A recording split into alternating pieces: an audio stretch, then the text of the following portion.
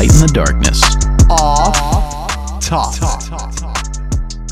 Off Topic episodes are a sub-series within the Greater Light in the Darkness podcast, where Daniel and I have an opportunity to sit down and have conversations that stray away from our normal supernatural and paranormal fare. These are our day in and day out conversations. The only difference is this time we set up the microphones and we're recording it so you can take a listen. So consider yourself invited to the digital campfire, if you will. The microphones are on, the coffee's hot, the chairs are semi-comfortable. Still forgot my cushion. And, Corey, do we still have those bulletproof, sun-blocking UV crochet ceramic stickers by chance? Not only do we have those stickers, we have the stickers that you could take into Alaska to the Arctic Circle itself and build an igloo out of. Insulated. That was the term I forgot. I forgot insulated. You, dear listener, could have one of these lovely stickers for yourself by going to littdpod.com/support and giving a donation of absolutely any amount. And with your first donation, we will shoot you a sticker out in the mail. And if you still haven't got your sticker, and if you, dear listener, are carrying just burdens and burdens of guilt and shame, like we have for saying our stickers are all these things that they're truly not, when we honestly have no idea what those stickers are made out of. Yeah, all that. If that's what's weighing down on your back and you don't know what to do with it, well, that leads us into tonight's topic, repentance.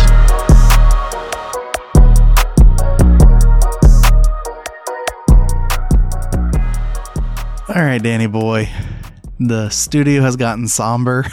There's a certain weight and seriousness that we were both carrying approaching this topic after our a little bit extra time of prayer and combing the scriptures for the right things to say and bring.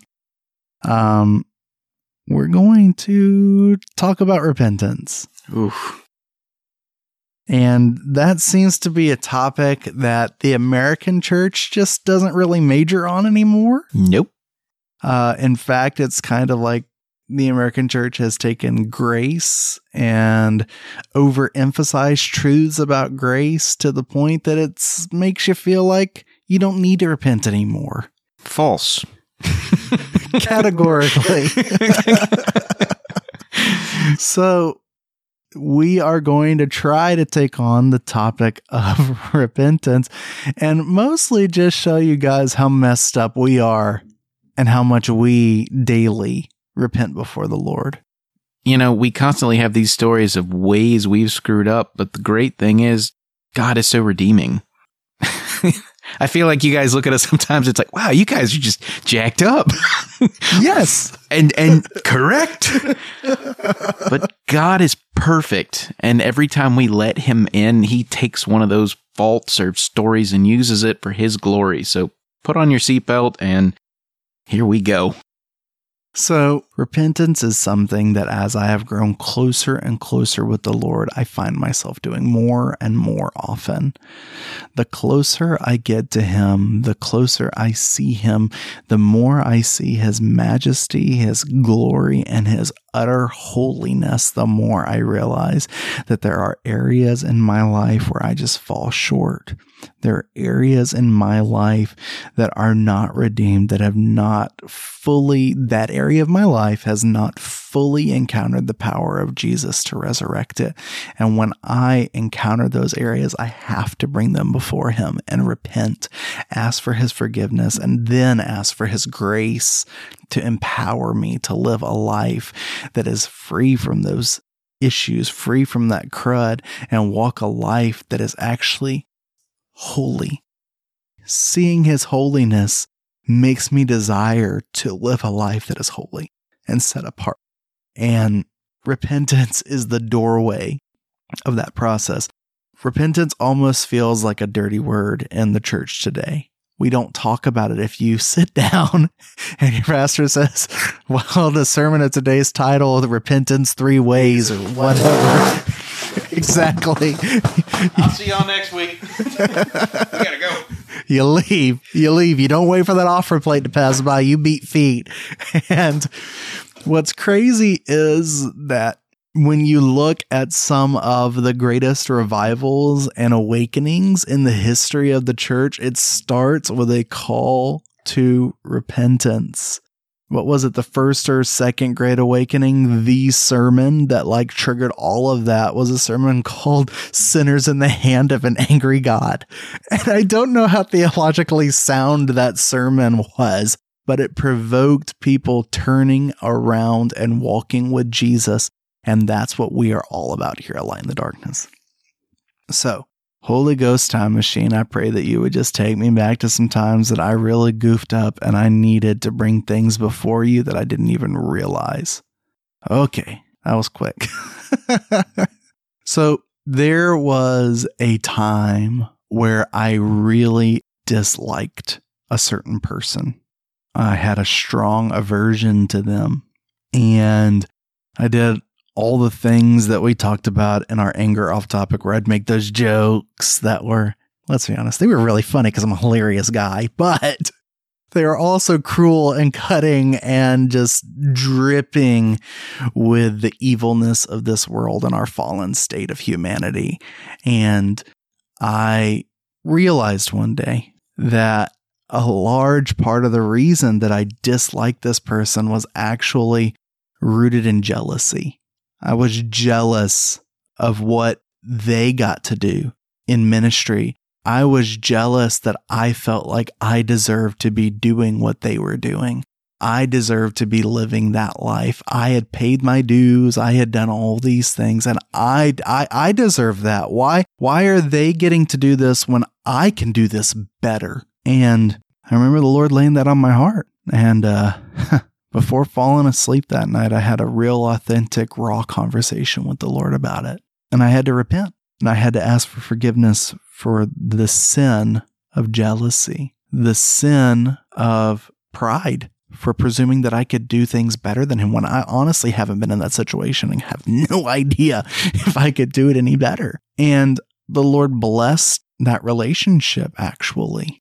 I've been able to sit down with them multiple times and have real authentic exchanges about the love of Jesus. I've gotten to prophesy things into their life about the love of Jesus. And I am getting to, now that my eyes are clear from jealousy, see the fingerprints of Jesus on this person and how they are growing in their own relationship with Jesus, and getting to see him do what he's done in my life, which is just completely immerse them in his love. And none of that would have been possible without me hearing the conviction of the Holy Spirit and repenting and turning the other way. So I remember in a past episode, Pastor Shelley had mentioned a vision that the Lord had given her of these tubes from heaven, just to describe how blessings and the gifts and all these things from him can come to us.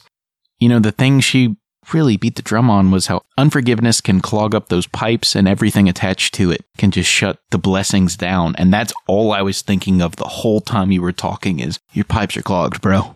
Your pipes are clogged. And it's just like, not to be so silly, but this Holy Ghost roto-rooter comes in, and it's just like, the minute you get this junk out of your way, and then the blessings start coming, and you're like, where was this the whole time? And you were just in your own way. Too often, I did the same thing. I'm sitting here going through multiple stories of my own, but the biggest thing was I always wanted to parallel. I always wanted to look at someone else and go, I could do that. Why don't you call me to do that, God? But the minute I get that speck out of my own eye, he had so many awesome things for me. Some were similar, and some were things I didn't even know he would use me to do. I agree, repentance is so special, and I have those moments on my pillow at night. I know what you're talking about. As a young kid, that's what was instilled in me, is in those still small moments before you go to bed. Go over your day, see if the Father talks to you about it, and ask him to forgive you for these things that didn't honor him, that didn't honor the kingdom, and then turn from them, change, grow.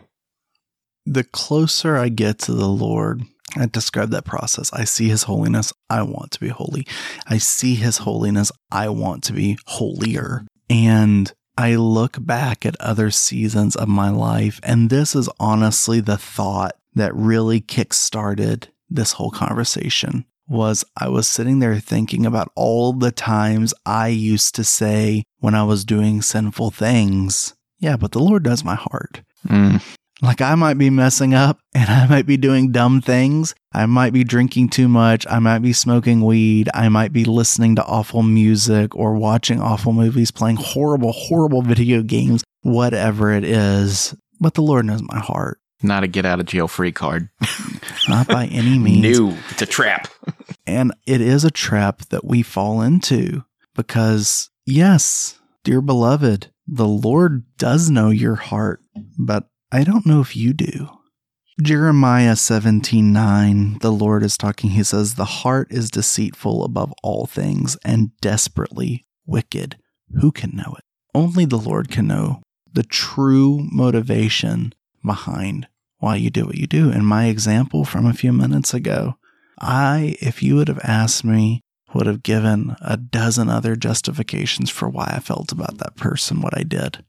It was a true revelation that only He could provide, He being the Lord, that my issues with this person was rooted out of jealousy and not out of all the other periphery things that I would have justified my feelings about. He is the one that knows your heart. And the more you get to know the Lord, the more you start realizing the things that hurt His heart, and the less you want to grieve Him, the less you want to cause Him pain.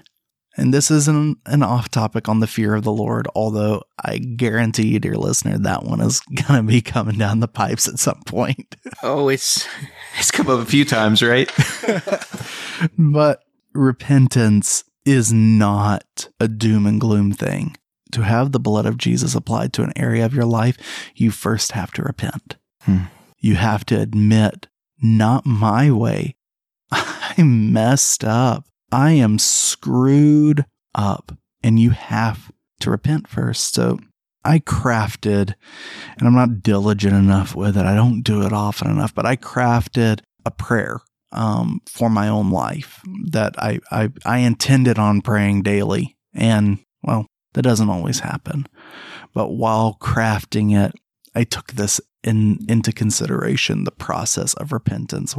How do I repent on a daily basis if I don't even know, of any sins that I committed the day before? Which, believe it or not, dear listener, you can have days, weeks, months of your life where you actually don't sin. It is possible. That's a separate off topic. But I crafted this part of Psalms 19 into this prayer. And it says, who can understand his errors? Cleanse me from secret faults. Keep back your servant also from presumptuous sins. Let them not have dominion over me. Then I shall be blameless, and I shall be innocent of great transgression.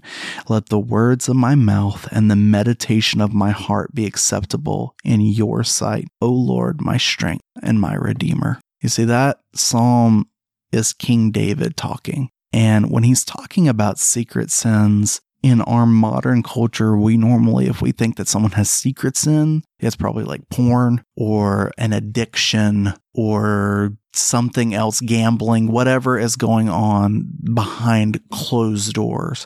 But that's not what David is talking about in that psalm. David is talking about the sins and the corruption in his own heart that he doesn't even see. He doesn't even realize this sin is secret to even him. And he is crying out to the Lord, cleanse me from my secret sins and keep me back from my presumptuous sins. Presumptuous, the ones you do because you presume that the Lord knows your heart. Man, secrets of the heart, those secret sins, the ones that, like you were saying, you don't speak out. There was this season of life I just would cut people with my words because I was so afraid they would see that I was broken on the inside. It was my entire middle school career, if that's what you want to call it. I didn't want them to see that I was so afraid my parents were going to split, that I missed my sister going to college, and I felt alone, and I wasn't sure how to be a man, so I was going to be tough, and if you came at me, I was going to make you cry. I remember the day I laid that on the altar, and I just wept, and I wept, and I wept, and I wept because I didn't talk about it to anyone. I didn't realize it was a problem until I had a teacher pull me aside who happened to go to the same church I did and said, Daniel, what are you doing? What are you doing? I was like, what are you talking about? And she's like, where is all this coming from? I just heard what you said to that kid. I could write you up for that. You could get expelled. It never occurred to me this is spilling out of my heart from fear and jealousy, and I didn't even know what that term meant, secret sins. I wouldn't have even known to call it that then. It's amazing how those things just seem to go unchecked, though, forever. We look at the big stuff, but it's the ones that are buried deep. Just flow out like little garden hoses on full blast, man. You were talking about fear of the Lord and how that might come into this. I used to spend time every day after school in our yard. I didn't realize I was having quiet time with the Lord. He didn't tell me that till later on in life, that all those moments I was out there cutting the grass and planting flowers, that I wasn't by myself trying to stay away from the chaos that was going on in the home because there was two hurt people trying to figure out life. And so one day I was so mad. I was planting Gerber daisies. I love Gerber daisies, and they always come back different colors. They're beautiful. I turned at the sky and I just screamed, F you. I lifted 2 middle fingers and I said, why would you make me feel this way? Why would you tear apart my household? And I just sat there and I let him have it. I didn't know my neighbor was in the yard next door. I probably wouldn't have said the things I said. And I'm just out there weeping and yelling and cursing and screaming. And I stopped and I went back to pruning the Gerber daisies. And then it hit me, all the things I just said. I was big and I was bad and tough guy yelling at God. I called my youth pastor and I was like, can I come down there? Can I have my mom bring me? And I wouldn't even tell her why I needed to go to his office. And I told him, I said, I just screamed at God, F you. I just flipped him off. I don't know what to do, but I know that's a big no-no. I was so afraid. I was like, I think that's blasphemy. He's like, it's not blasphemy. He said, and it's okay. The fact that you came down here, number one, that's a fear of the Lord, son, but maybe let that sink in a little deeper next time before you throw up the middle fingers and drop the F-bomb. And, he's like, just take it to the Father. Repent. It's okay. We're not dealing with blasphemy here because number one, you didn't mean what you said, and God knows that. But repent. I repented that night on my pillow. And I've never, I shouldn't say I've never, that was the first time the weight hit me of, God, I'm sorry. I think I probably grieved your spirit when I said those things. I know you didn't do this. And years later, he showed me that. He was like, I know you went out there to be alone in the yard. But the whole time he was there with me. And I didn't know it. I didn't know we were having father-son time. It made it that much harder when I look back on that story that I said those things, and all the while he was comforting me and with me. And I think I've repented for that multiple times because I was so afraid I grieved his spirit, because I was so afraid my words cut him. Like you were saying, it's amazing how the closer we get to the Father, the more it's, it's not so much, oh no, what did I do? It's like, God, I'm so sorry I said or did that. Dear listener, look, I am not advocating that you go on some sin hunt in your life. That's not what we are here saying. Nope. That'll get you nowhere because you're just like us.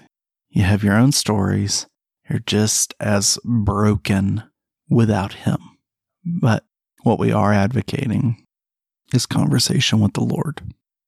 I don't have the exact reference pulled up, but somewhere between John 14 and 16, I think, Jesus tells us that the Holy Spirit, the Comforter, is coming, and he will convict us of sin and of righteousness. And when he's convicting you of sin, it's to lead you into repentance, because after that, he can convict you of righteousness. And it's not your righteousness that he's convicting you of. It's the righteousness and the inheritance of Jesus that is transferred onto you. But as long as there is a sin that is standing between you and the Lord in whatever area of your life, and I'm not saying this is a salvation issue, okay? If you die with some unrepented sin, I am not saying you go to hell, because the Lord knows your heart. But to walk with him more closely, to gain more intimacy with him, we have to examine these areas of our life. There's multiple songs that come to mind. God is a consuming fire. Lord, refine me, pass me through the fire. All these different concepts and thoughts. As we grow closer with the Lord, He loves us, and He knows that sin stands between us and Him.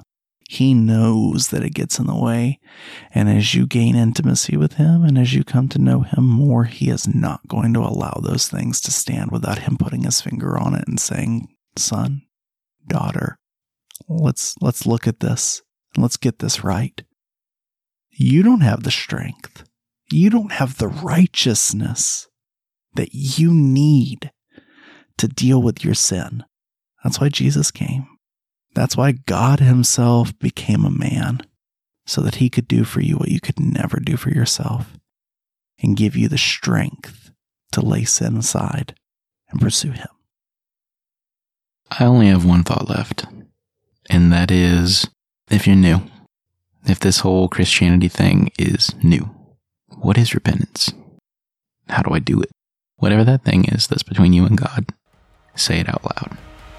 Now ask Him to forgive you for that thing, to take it out of your heart, take it out of your thoughts, and then turn from it. Turn from it and try to go the other way. Start there. We love you guys. You got this. And until next time, take care, y'all.